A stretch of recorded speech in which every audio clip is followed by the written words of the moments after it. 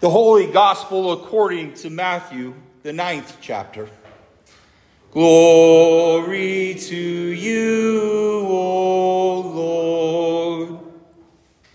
As Jesus passed on from there, he saw a man called Matthew sitting at the tax booth, and he said to him, "Follow me." And he rose and followed him. And as Jesus reclined at table in the house, behold, many tax collectors and sinners came and were reclining with Jesus and his disciples. And when the Pharisees saw this, they said to his disciples, "Why does your teacher eat with tax collectors and sinners?" But when he heard it, he said, "Those who are well have no need of a physician, but those who are sick. Go and learn what this means. I desire mercy and not sacrifice. For I came not to call the righteous, but sinners." This is the gospel of our Lord. Praise to you, O Christ. Please be seated. In the name of Jesus, amen.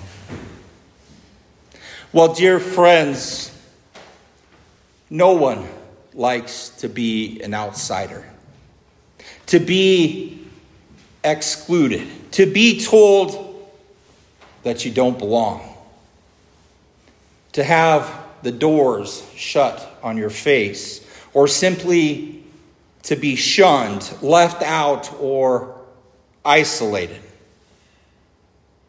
Have any of you here ever been an outsider? Perhaps wanting to join in, but being afraid that you wouldn't be accepted, so you didn't even try. Do you realize that there are people who are honestly afraid to walk into churches on Sundays? They are afraid of being recognized as those outsiders, as people who don't belong in a place such as this. They consider themselves unreligious people. And I remember a friend of mine saying to me that the church would literally burn to the ground if he showed up here on a Sunday. He was joking, of course, but completely serious at the same time. He was convinced that he didn't belong in the religious circles. He didn't fit in. Now, did you notice the cover of your bulletin today? It's a neat picture. This old painting by Don Spalding that depicts two cowboys that are on horseback peering through the window of this small country crowded church.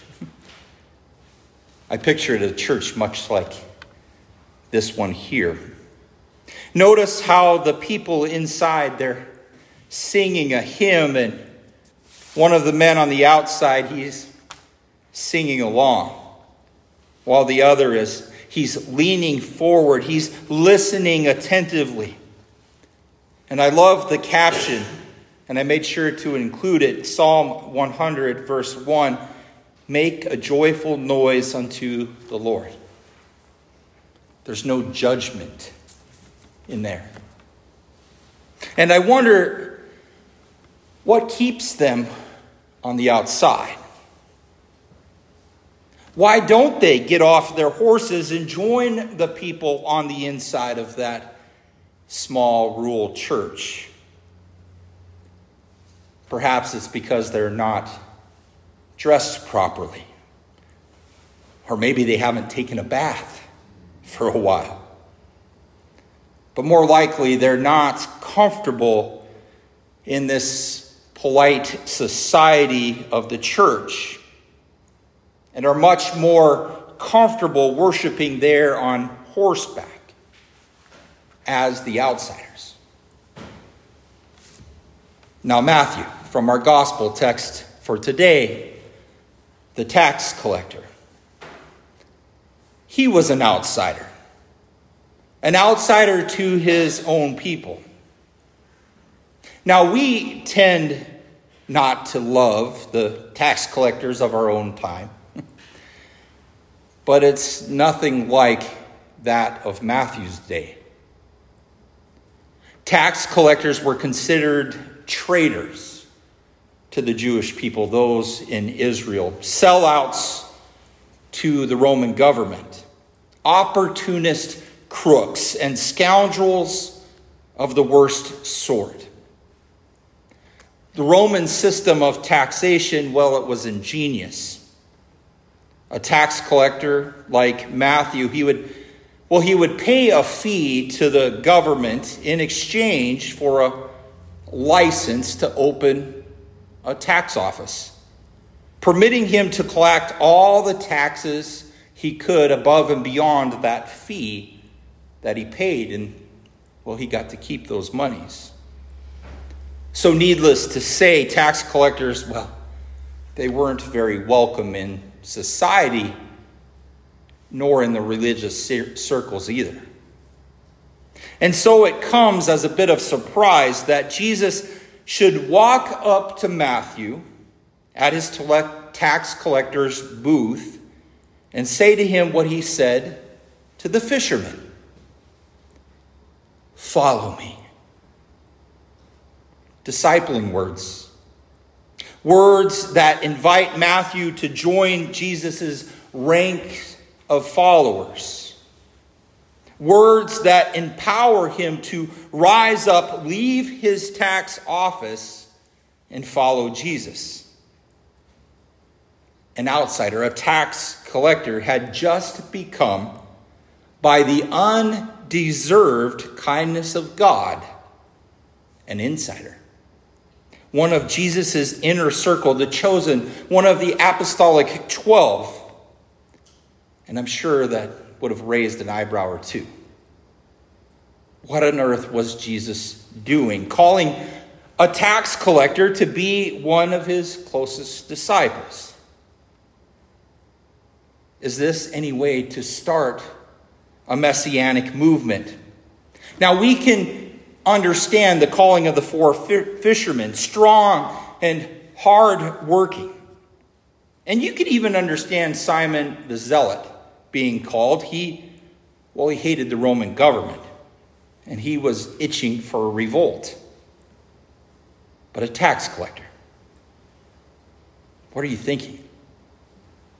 And to make matters even worse, Matthew, he invites Jesus over to his house for a meal to celebrate his new calling, his new vocation, and he's there amongst his group of new friends. The Pharisees, they looked in on this with disapproval. You see, they were predisposed for disapproval when it came to Jesus. They were always looking for some way to discredit Jesus. And gatherings like this, well, they were an open affair. People on the street, they could look in and see what kind of company you were keeping, who you had over for dinner. And they asked the disciples of Jesus, "Why does your teacher eat with such a mob, tax collectors and sinners?" They wouldn't go near such people, and no respectable rabbi would. Why was Jesus hanging out with the outsiders when he should be keeping company with people like them, the religious elite? And Jesus, he heard their question, and he turns the table on them. He says to them, "It's not the healthy who need a doctor, but the sick.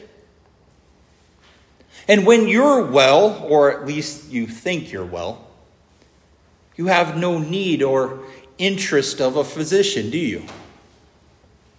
But if you suspect something is wrong, well,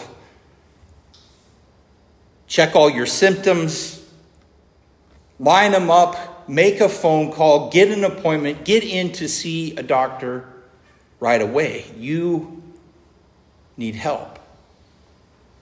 And can you imagine a physician who couldn't be around sick people, who comes into a waiting room and looks at all those runny noses and itchy eyes, hears the coughing and the sneezing, then covers his mouth and nose and runs out of the room as fast as he can? What kind of doctor would that be? What kind of Savior would Jesus be if he couldn't be in the company of those who need saving, the outsiders and the sinners? You see, that was Jesus' mission, his purpose for coming into the world, to seek and to save the lost, to become lost in our death in order that we might be found in him. He came in solidarity with sinners, baptized with sinners in John's baptism of repentance, crucified as a sinner, bearing the guilt of the world on his own shoulders. He became our sin. He embodied our sin in his body. Jesus, well, he became the outsider, forsaken, alone, isolated, so that in him we might become insiders, the children of God, disciples baptized into his death and life. Now go back again and look at that picture. That one of the two cowboys there on horseback. And when you look at it this time, I want you to think about those Pharisees that were looking in at Matthew's gathering with Jesus at table, having a meal. And all of his tax collector friends and sinners. Because there's an irony here. You see, the insiders are outside and the outsiders are inside.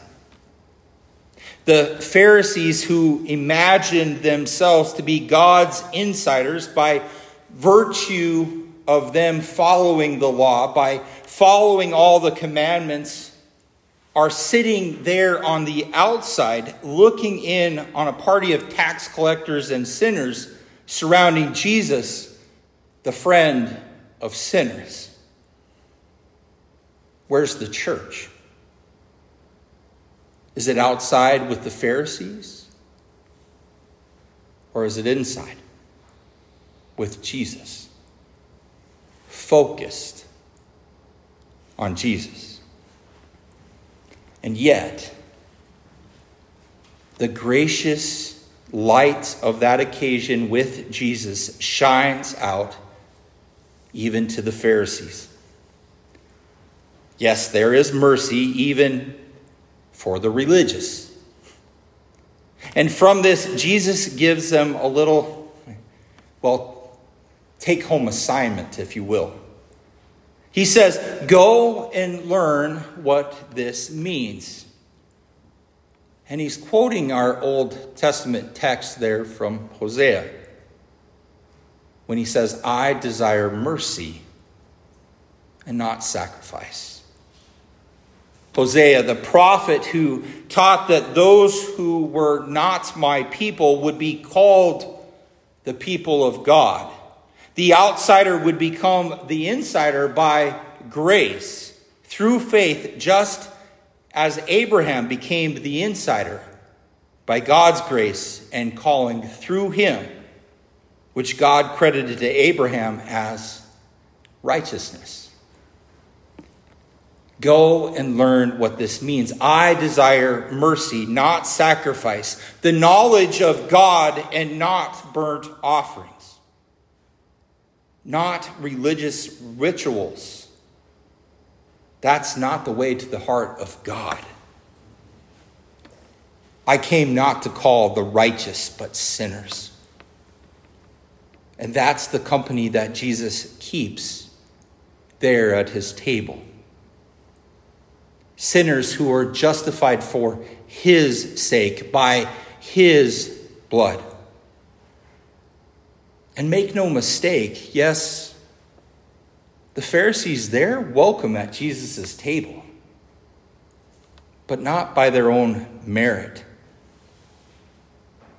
They are welcome there as sinners, not as the righteous ones that they thought that they were. The sin of those church people, the people in the pews singing the hymns, is that we have turned into this banquet. We have turned to this banquet of sinners. And we've thought as ourselves as this country club of the religious elite. And we all have too often, by our own words, our own actions, our own attitudes, well, we've looked down on the sinners of our day. Those people who just don't seem to get it like we do.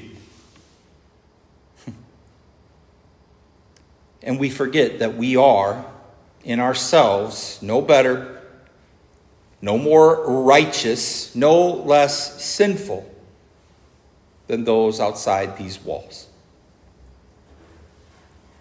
You see, there are people that are listening into the church, like those two men that were sitting out there on horseback, straining to hear this very same good news and to know that it applies to them as well. That they are accepted by God in Jesus through his grace. None of us deserves to be here. We don't deserve to be baptized, to hear the word, to receive the body and blood. We haven't earned our way here by our right choices, nor our decisions.